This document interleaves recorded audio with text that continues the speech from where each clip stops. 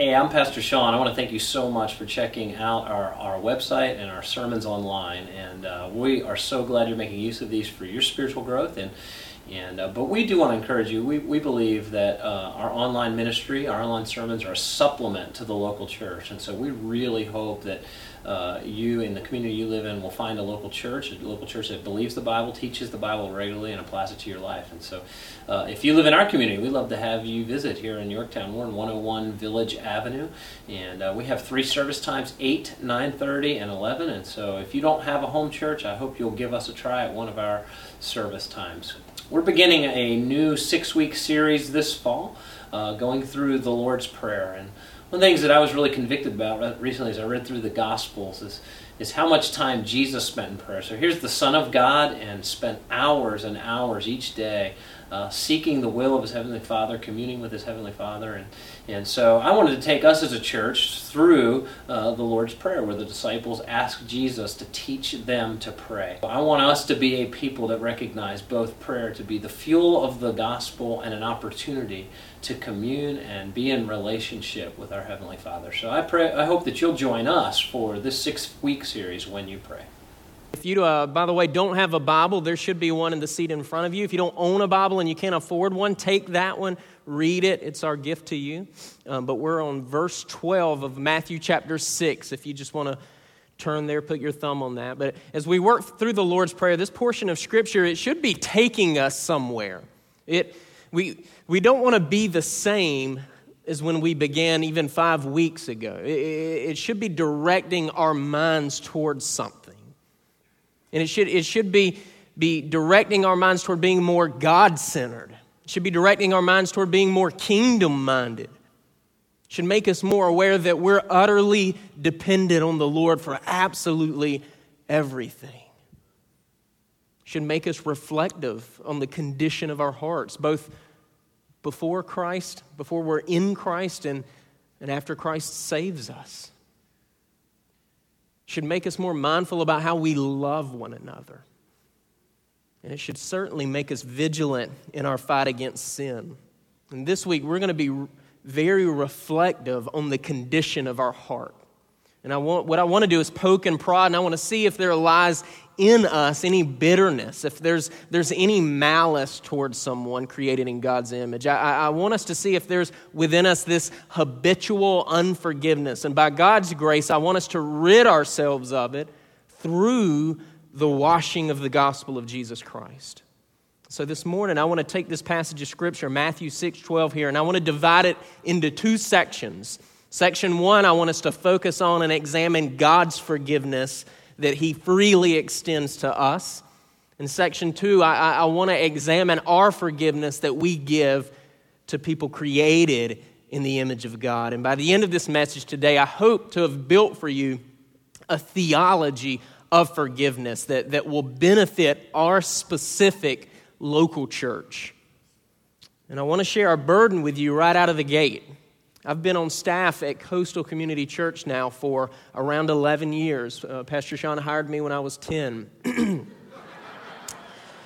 in that 11 years, there's been a lot that's changed. Right? And what will never change is our commitment to the gospel of Jesus Christ. What won't change is our commitment to exalting Christ and having clarity on the Scriptures and opening the Word and rightly dividing the Word of God. But the way that our church must function as we grow is changing. And that change, a lot of times, even for us on staff, it can be a grind. And on top of that, our numbers have changed, and we're hoping to plant a missional campus in Gloucester, Lord willing. The enemy often uses change to threaten unity, doesn't he? Often uses change to threaten unity, to distract us from the goal of the Great Commission, to keep us from being conformed more into the image of Christ. And I believe that forgiveness and bearing with one another is the God-centered remedy for this potential problem for our local church where we are, where God's positioned us currently.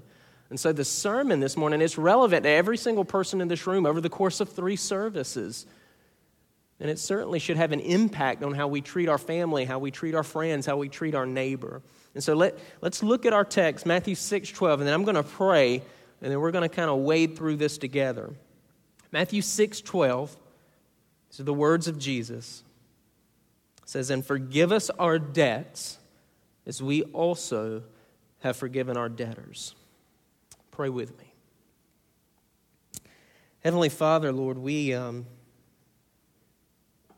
God, I just declare my utter dependence on you.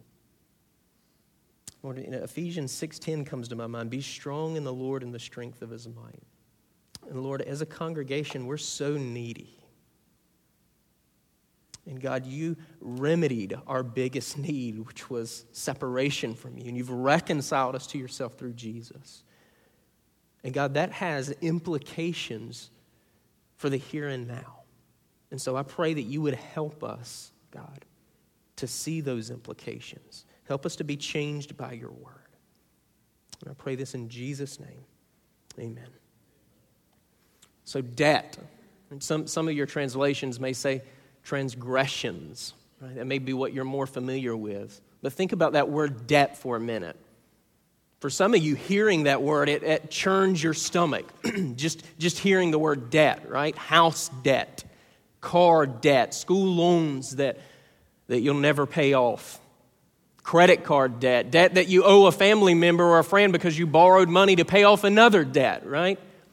Money that you owe to the government or money owed for hospital bills or furniture that's been financed or engagement rings that are still being paid off or wedding debt or honeymoon debt or timeshare debt. Right? Financially, we're a culture that lives life in the red, aren't we? And if that's true externally of us, living life in the red, then certainly that's true internally of us. Because the external behaviors that we exhibit, the things that we can observe with our eye, is only the outward expression of what's going on internally. And Jesus here, I believe, is making a spiritual point in verse 12 of Matthew 6. And this is the spiritual point. Right? We're all debtors, and our debt is rightfully ours. We're all debtors, and our debt is rightfully ours. That's what the text is getting at initially. That's why this word debt can be translated into the word trespass in other translations. Now, this is a spiritual issue that Jesus is getting at. We have a spiritual debt. Now, that may seem like an obvious takeaway, but I want to press into this for a little bit because there's this external, temporal, monetary debt that may come to mind whenever we think about the word debt, but that pales in comparison to this spiritual debt that we stand in if we aren't in Christ. Now, a function of God's moral law, which are the 10 Commandments, right? You can find those in Exodus chapter 20. But a function, not the only function, but a function of God's moral law is to demonstrate for us our spiritual debt, that we're absolutely bankrupt apart from the person and work of Christ. Pastor Sean talked a few weeks ago about the holiness of God. And I believe, if I'm remembering right, that he even talked about God being this consuming fire, right? Hebrews 12, verses 28 and 29, it talks about our God being a consuming fire and how we're to approach him with reverence and with awe. Now, how are we to approach a consuming fire that is our God with reverence and with awe? How does one do that? It's by keeping the 10 Commandments perfectly. Keeping them perfectly. Many of your children have them memorized, right? You may have had them memorized at some point along the way, but what's their significance? What should they bring to mind primarily for those that aren't in Christ? Right? They should remind us of God's holy character, and they should remind us of the standard for fellowship with the God of the cosmos.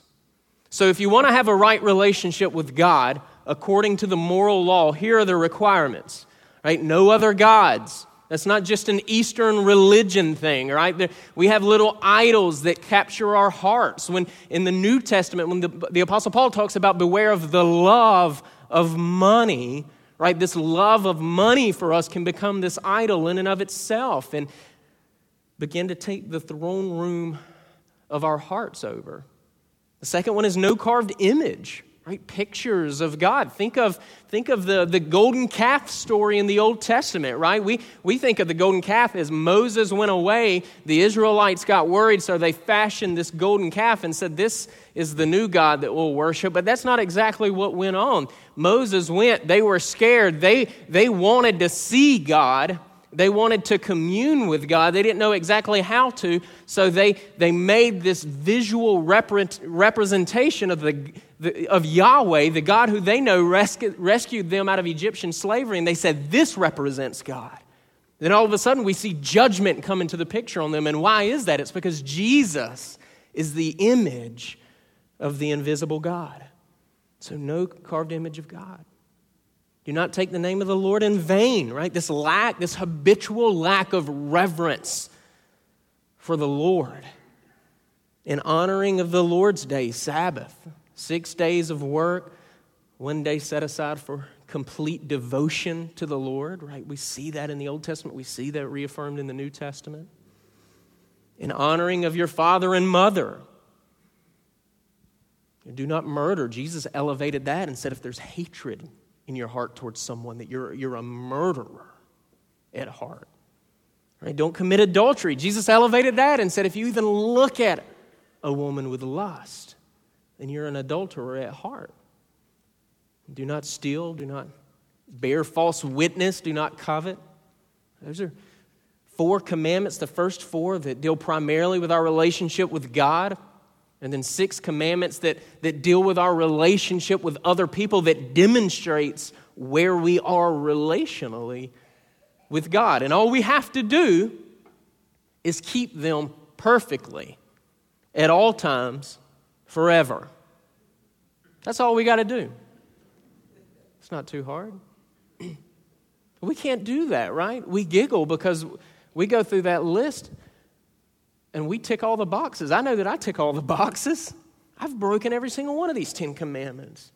I do this because I'm a sinner. That's my identity apart from the intervening work of Jesus. Since the sin of Adam, the fall of Adam, that historical account in the book of Genesis, everyone is born into sin. So our identity from the moment that we're born, our identity is that of sinner. That's what theologians call the doctrine of original sin. Now, because I'm a sinner, I do what's in my nature, which is what? It's to sin. It's to sin. So I look at the law in my sinful state, which is pride, and I say I can try to keep those so that I can be right with God. Let me attempt that, right? Because I'm someone who, I want to fix things myself. I want to see the problem and I want to fix the problem, right? My wife comes to me with a problem. She tells me the problem. The first thing that I want to do is figure out the resolution to the problem that she's talking about, right? So I see these 10 commandments here and I think, let me fix myself. But the Apostle Paul says in Galatians chapter 3, verses 10 through the first part of verse 11, he says, "For all who rely on the works of the law are under a curse. For it is written, cursed is everyone who does not abide by all things written in the book of the law and do them. Now it's evident that no one is justified before God by the law." So I'm under this curse. Right, and I begin to feel the weight of the moral law here. I'm under this curse. The law exposes to me that I'm a sinner, I'm a transgressor, I'm a debtor, and that the debt is my own, and that my debt separates me from God because I'm living life in the red. So we can't pay our debt because we're broke. If you're taking notes, you can jot that down. We can't pay our debt because we're broke. Right? There's no money in our account, is there? We're in the red. Every single day we're in the red. Every moment we're in the red. We have overdraft fees all over the place. And certainly the scriptures support this, right? Paul goes on, he says in Romans 3, 10 verses 10 to 12, he says, "None is righteous, no, not one. No one understands. No one even seeks for God. All have turned aside. Together they have become worthless. No one does good, not even one." So this is This is our position apart from Jesus, right? We can't change our debt position, not even by a penny, right? We can't even gain an inch. We can't gain any ground on beginning to dig ourselves out of the red in life. We lack the wherewithal to pay, and not only that, but we don't even want to pay. Right? The text says that we don't even seek for God. Like, there's not even this desire in us to pay off this spiritual debt that we have. So what's the solution?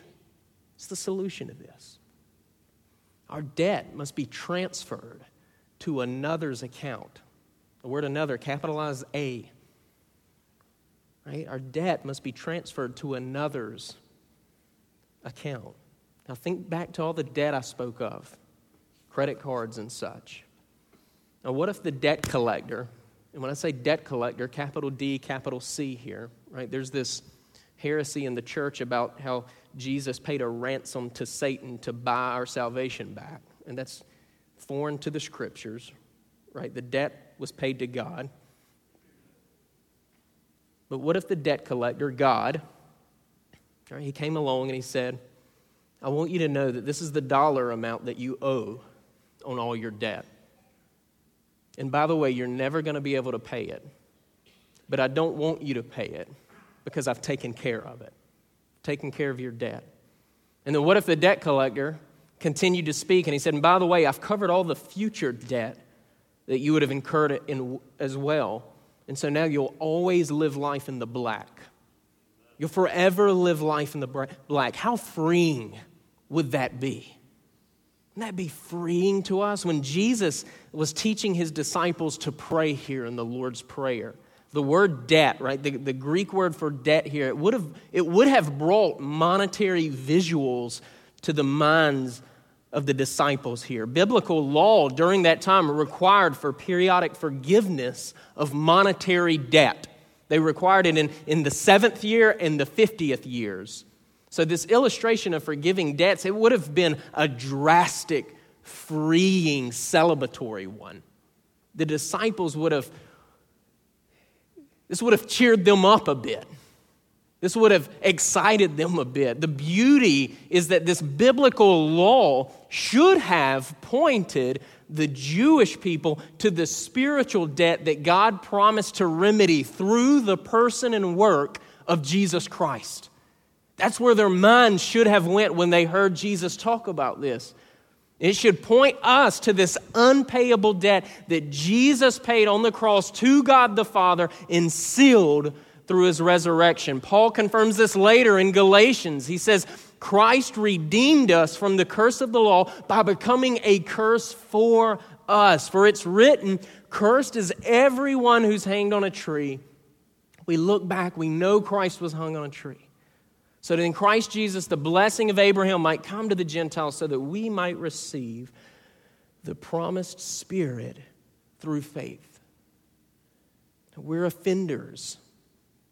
We're debtors. We're the people that spend beyond our means. And God has every right to leave us to our own devices to pay the wages of sin, which is death, right? Physical death, spiritual death, according to Romans 6:23.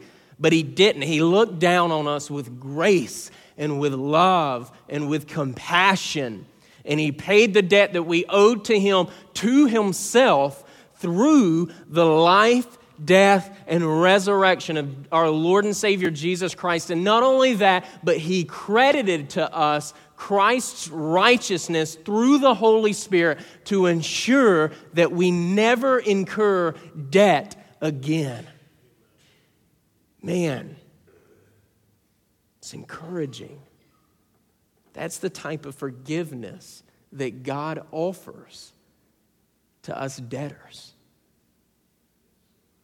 It's the kind of forgiveness he offers to us debtors. It's comprehensive. Now, we're positionally right with the Lord. Those of us that are in Christ, we're positionally right with the Lord. We're fully forgiven, but we have responsibilities as believers. Right? We have responsibilities of believers. It's a trampling of grace to think that we can disengage from our obedience. In Christ, obedience is expected. In Christ, obedience is required of us. And so that leads us to our forgiveness, the second part of verse 12 here. Now, as believers, we fail to model the type of forgiveness that God has given us comprehensively through Jesus Christ. And I know that for the most part, we would all agree with that, but I want to spend the remainder of our time this morning doing three things. One, I want to think through, I just want to think through for a minute what unforgiveness does to believers. What does unforgiveness do to believers? Secondly, I want to identify two types of forgiveness that the Scriptures direct our minds toward. And third, I just want to give 10 practical implications from this passage of Scripture. And so first off, what unforgiveness does to a believer. What unforgiveness does to a believer. In a sense, all believers struggle with unforgiveness, right? Because we still have remaining indwelling sin within us. But somebody who claims to be a Christian and harbors habitual bitterness, habitual resentment, habitual unforgiveness really is a contradiction. Really is a contradiction. Now, what I'm about to say, it's very frank, but it's very true. And I believe that we can't repent of sin until we see the vulgarity of sin, right? If you're like me, in my confession of sin, I tend to kind of round off the sharp edges, right? Am I the only one that does that? Like sometimes when I confess sin, it sounds like I'm confessing a strength of mine. Sometimes I just love Jesus too much, you know? But we need to see the vulgarity of sin. We need to see those sharp edges. We need to see the danger of sin so that we can repent of it quickly. So it's imperative for us to understand that unforgiveness is a character quality of Satan. Unforgiveness is a character quality of Satan. How is that for vulgar? Right, John in Revelation 12:10, he says, "And I heard a loud voice in heaven saying, 'Now the salvation and the power of the kingdom of our God and the authority of his Christ have come, for the accuser of our brothers has been thrown down, who accuses them day and night before our God.'" Now, thankfully, this is in the context of Satan's ultimate demise, right? So this is a great passage of Scripture for us as believers to see that this is what it comes to for Satan. But here Satan's described, if you're looking at this text, I think if it's on the screen still, he's described as the accuser of our brothers. The accuser of our brothers. And the text says that he busies himself with this task day and night. Day and night. Day and night. So Satan, he's brooding here, isn't he? He's thinking of your offenses all the time. That's what he's busying his mind with, is your offenses. And he hopes to harm you. And he hopes to speak of your offenses all the time. Believer, does this sound like you this morning? Right? We need to be honest with ourselves. Does this sound like us? Right? Those of us who harbor habitual unforgiveness spend all of our time brooding. Right? We spend all of our time thinking and accusing, which according to the Scriptures is the work of Satan. It's the work of Satan. To harbor unforgiveness is to be conformed into the image of the accuser. To harbor unforgiveness is to be conformed into the image of the accuser. Now you may say, well, it's not accusing if it's true. All right, by the way, I've heard that justification used for gossip as well, and sometimes we give prayer requests, the temptation in our small groups, just pray for so-and-so because he's cheating on his wife. Right, we share or air out other people's dirty laundry, right, and our justification is, well, it's true, so it's okay for me to do that. But aren't Satan's accusations about us grounded in many truths as well? Right? Aren't his accusations grounded in many truths as well? The sins that he reminds us of, the sins that he tempts us with, are they not actual sins that we struggle with? And thankfully, as believers, Satan's accusations, they come too late, right? As believers, we've already accused ourselves and we're in Christ. And so those accusations fall benign at the feet of our ruling and reigning Savior, Jesus Christ. So we must see and we must say that unforgiveness is, in fact, a character quality of Satan. Next, unforgiveness is a hardening mechanism used by Satan. It's a hardening mechanism used by Satan. It's used by Satan to desensitize us. Unforgiveness is used by Satan to desensitize us. It's used by Satan to harden us toward God and the gospel. And I'm convinced that more and more that absolutely everything in this life is either hardening us towards God and the gospel or it's softening us towards God and the gospel. There's no neutral ground. Harden, soften, harden, soften. And this is a little bit of a rabbit trail, but I've been talking with pastors about some of the people in our congregation, some of the people in their congregation. Again, it's a little bit of a rabbit trail, but we have believers that set things in front of their eyes like Game of Thrones. And I've never seen Game of Thrones, but I hear that it's highly pornographic. And I've had some conversations with believers before where I ask them, why are you setting that before your eyes? And their response to me is, it doesn't affect me like it affects you. Well, that's not really a good thing, is it? If we step back and think about that, that means we're being hardened by the things that we're setting before our eyes. We're being desensitized by the vulgarity of the sin that we're setting before our eyes. Unforgiveness is just as dangerous. Unforgiveness for us is just as dangerous. It desensitizes us. It hardens us. And what's the root of unforgiveness? What's at its root? Pride. Pride is at the root of unforgiveness. It's a failure to consider the vulgarity of your own sins. It's a failure to express gratitude to the God that didn't count your sin debts against you, but instead granted you forgiveness through the life, death, and resurrection of Jesus. At its root, unforgiveness is self-righteousness. It's self-righteousness. And if we need some evidence, some tangible evidence for that, right? Our culture is plagued with a lack of kindness, right? You can get on social media for 5 seconds and just see we lack kindness. And I believe that's one of the many manifestations of this unforgiving, bitter sin that's taken root in our heart and has gone unchecked for so long. We begin to look at everybody as opposition and everybody as opponents. So what does the word counsel us to do?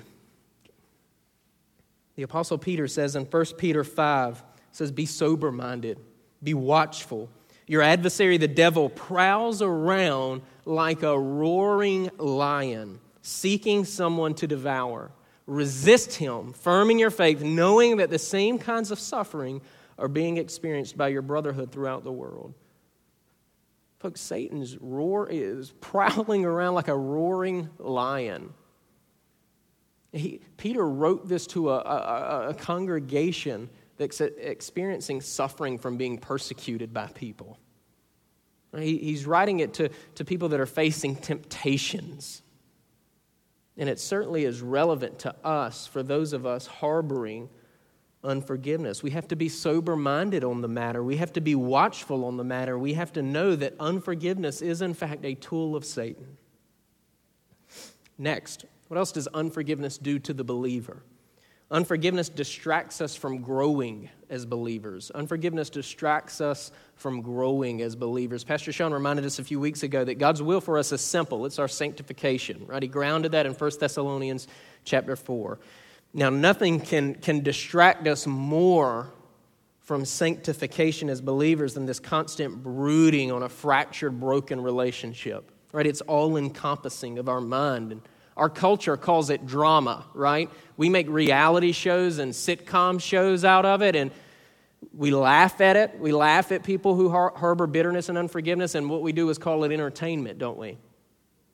That's how desensitized we are to it, even as the local church, right? Some of us wouldn't know what to do with our time if it weren't consumed with being angry and unforgiving towards someone. Habitual drama to us is like a warm blanket on a cold day, when in reality it's stifling our personal growth as believers, and it's disobedience to the God that saved us. What else does unforgiveness do to the believer? Unforgiveness distracts us from being obedient to the Great Commission. Unforgiveness distracts us from being obedient to the Great Commission. We're stewards here this side of eternity, and the Lord's graciously given us a certain amount of time to play a role in His successful plan to evangelize the nations through the proclamation of the gospel. But how can we share, and this is an important question for us to ask, how can we share the gospel to every tribe, every tongue, every nation when there's murder in our hearts? How can we do that when there's murder in our hearts towards someone that's created in the image of God? And how can love and hate reside in the same place? And how can we exhort people to flee the sin that they once cherished because Christ, their Savior, is so much better when we're harboring the sin of hatred, of murder, of unforgiveness, bitterness? We're harboring that in our own hearts. I've heard stories of people that have harbored bitterness for so long, and by God's grace, they've come to a place in life where they have repented of it, and the Lord gives them joy. That's what the Lord does. But they look back on their past, and in tears they say, I've wasted so much time. I've wasted so much time. I've been such a poor steward of what God's commissioned me to do here on earth. I was bitter at people when I could have been proclaiming the gospel of peace to people. Stories like that should motivate us to repent quickly, right?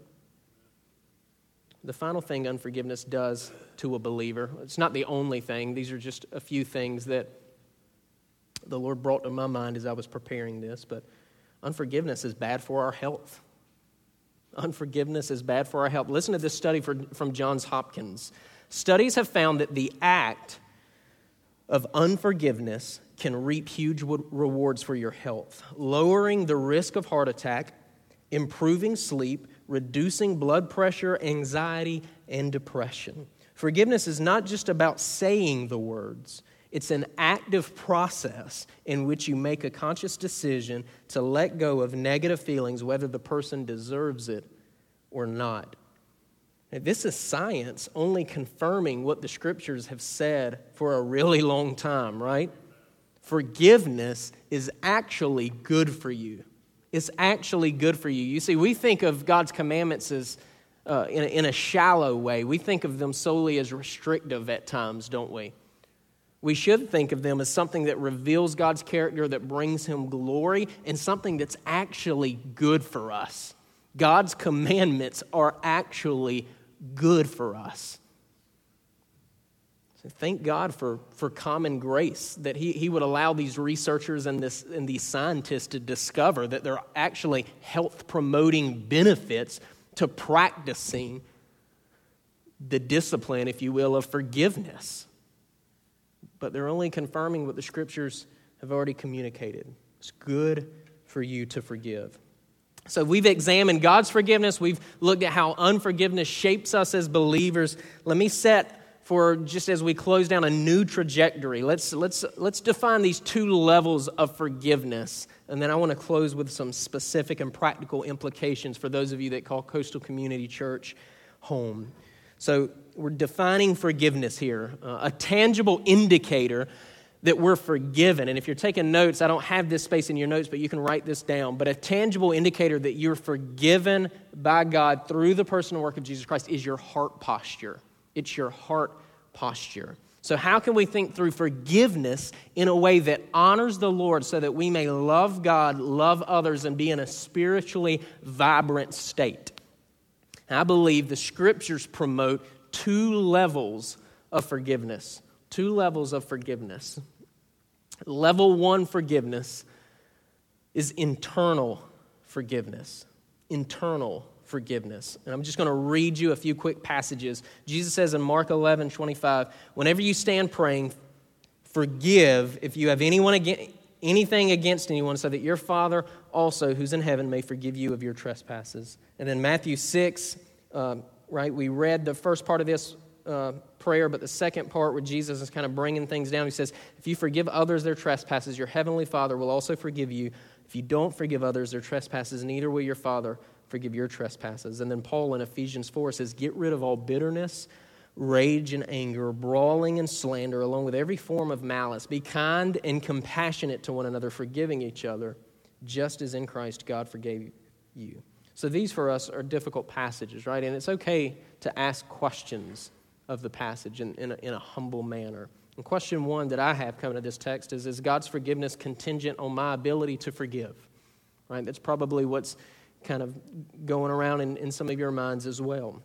I mean, the answer to the first question should be apparent to us by now, but a good rule for reading Scripture is to make sure that you harmonize passages together. Pastor Sean talks about interpreting unclear passages with what? With clear passages. 4 of you have gotten that out of the 15 years he's been pastoring. They interpret unclear passages in light of clear passages, right? So God the Father's forgiveness is based solely on the person and work of Jesus Christ, right? On His merits. And otherwise, we could fill the sin of unforgiveness in with any other sin, couldn't we? And it would disqualify us. If we don't do the legwork of harmonizing these passages, it would disqualify us from our salvation, right? Your salvation is not contingent on your ability to be perfect. We've already covered that we can't be perfect.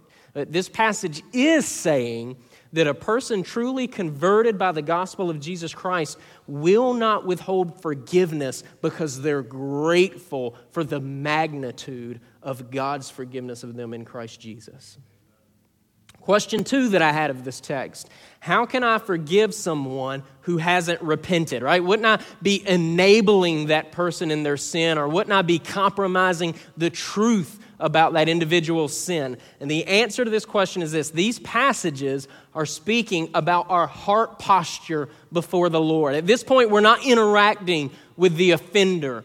We're interacting vertically with the Lord. Right? This is internal forgiveness. So where does unforgiveness begin? Unforgiveness begins in our hearts as we brood and as we become bitter and angry. It's hatred. And Jesus, again, elevates it, calls it murder in Matthew 5. And John says in 1 John 3 that everybody who hates his brother is a murderer. And you know that no murderer has eternal life abiding in him. So these passages of Scripture, their concern is about what's going on internally. Are we brooding? Are we hating? Are we hoping for the demise of an individual that's created in the image of God? Because it is bad for us, for our hearts to be in this condition.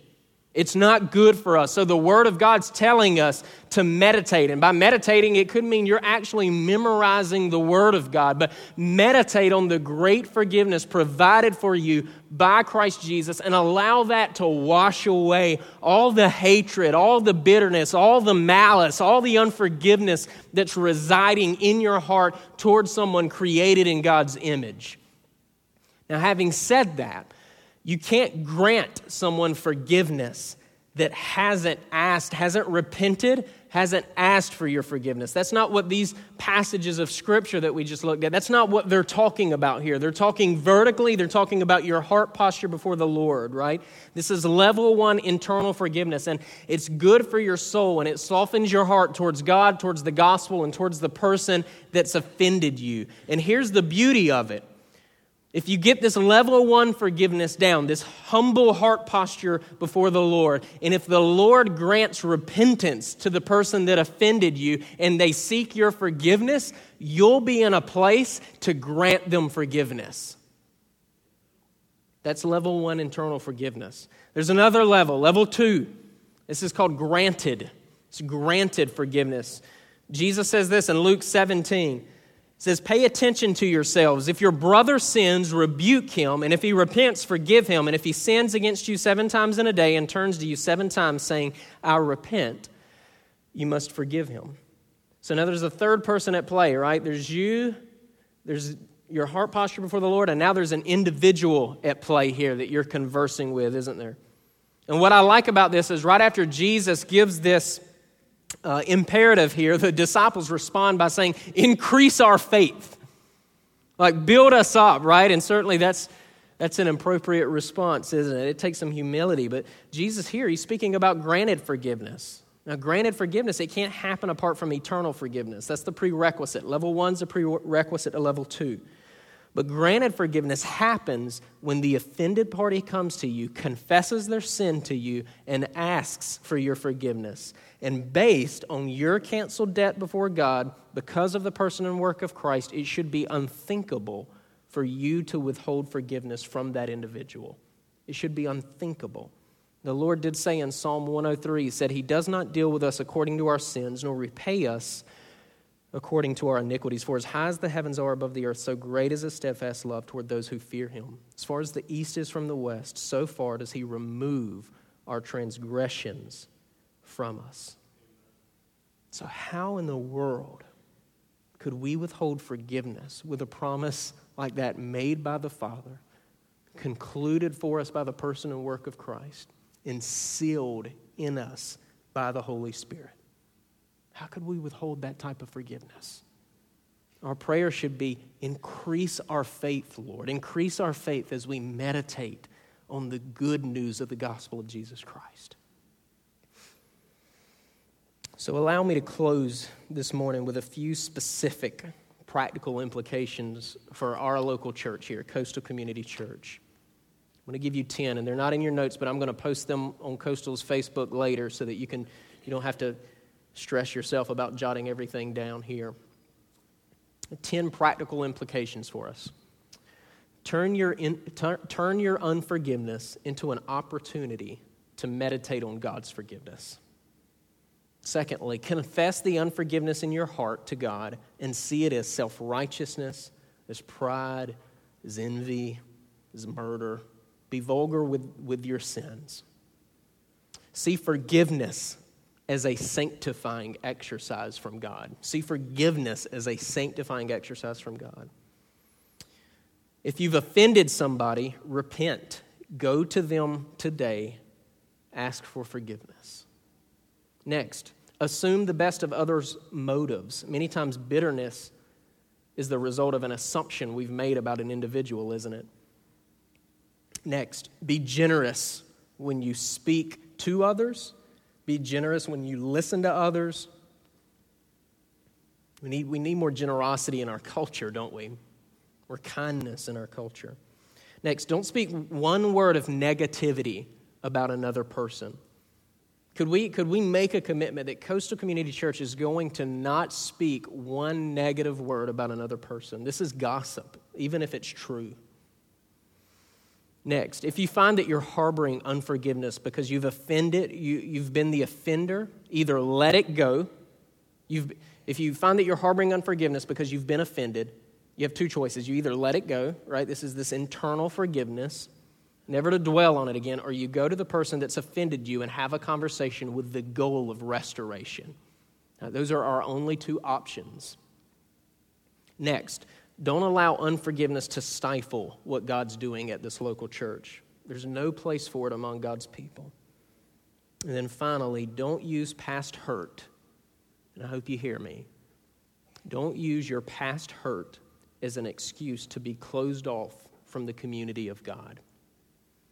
So these are our 10 practical implications. And my prayer is that the Lord will use it to further sanctify you, using it to further sanctify me and challenge me in my thinking as well. Allow me to close our time together in prayer. Heavenly Father, Lord, we thank you for, God, just the time that we've had to think through the forgiveness that you've offered us in Christ Jesus. And God, I pray, Lord, that based on that forgiveness, Lord, we would be a people who refuse to harbor unforgiveness, who refuse to harbor bitterness. Because, Lord, we're called to be stewards this side of eternity. So help us to be good stewards with the time that you've allowed us here on this earth. Thank you for this time together. We pray all this in Jesus' name. Amen.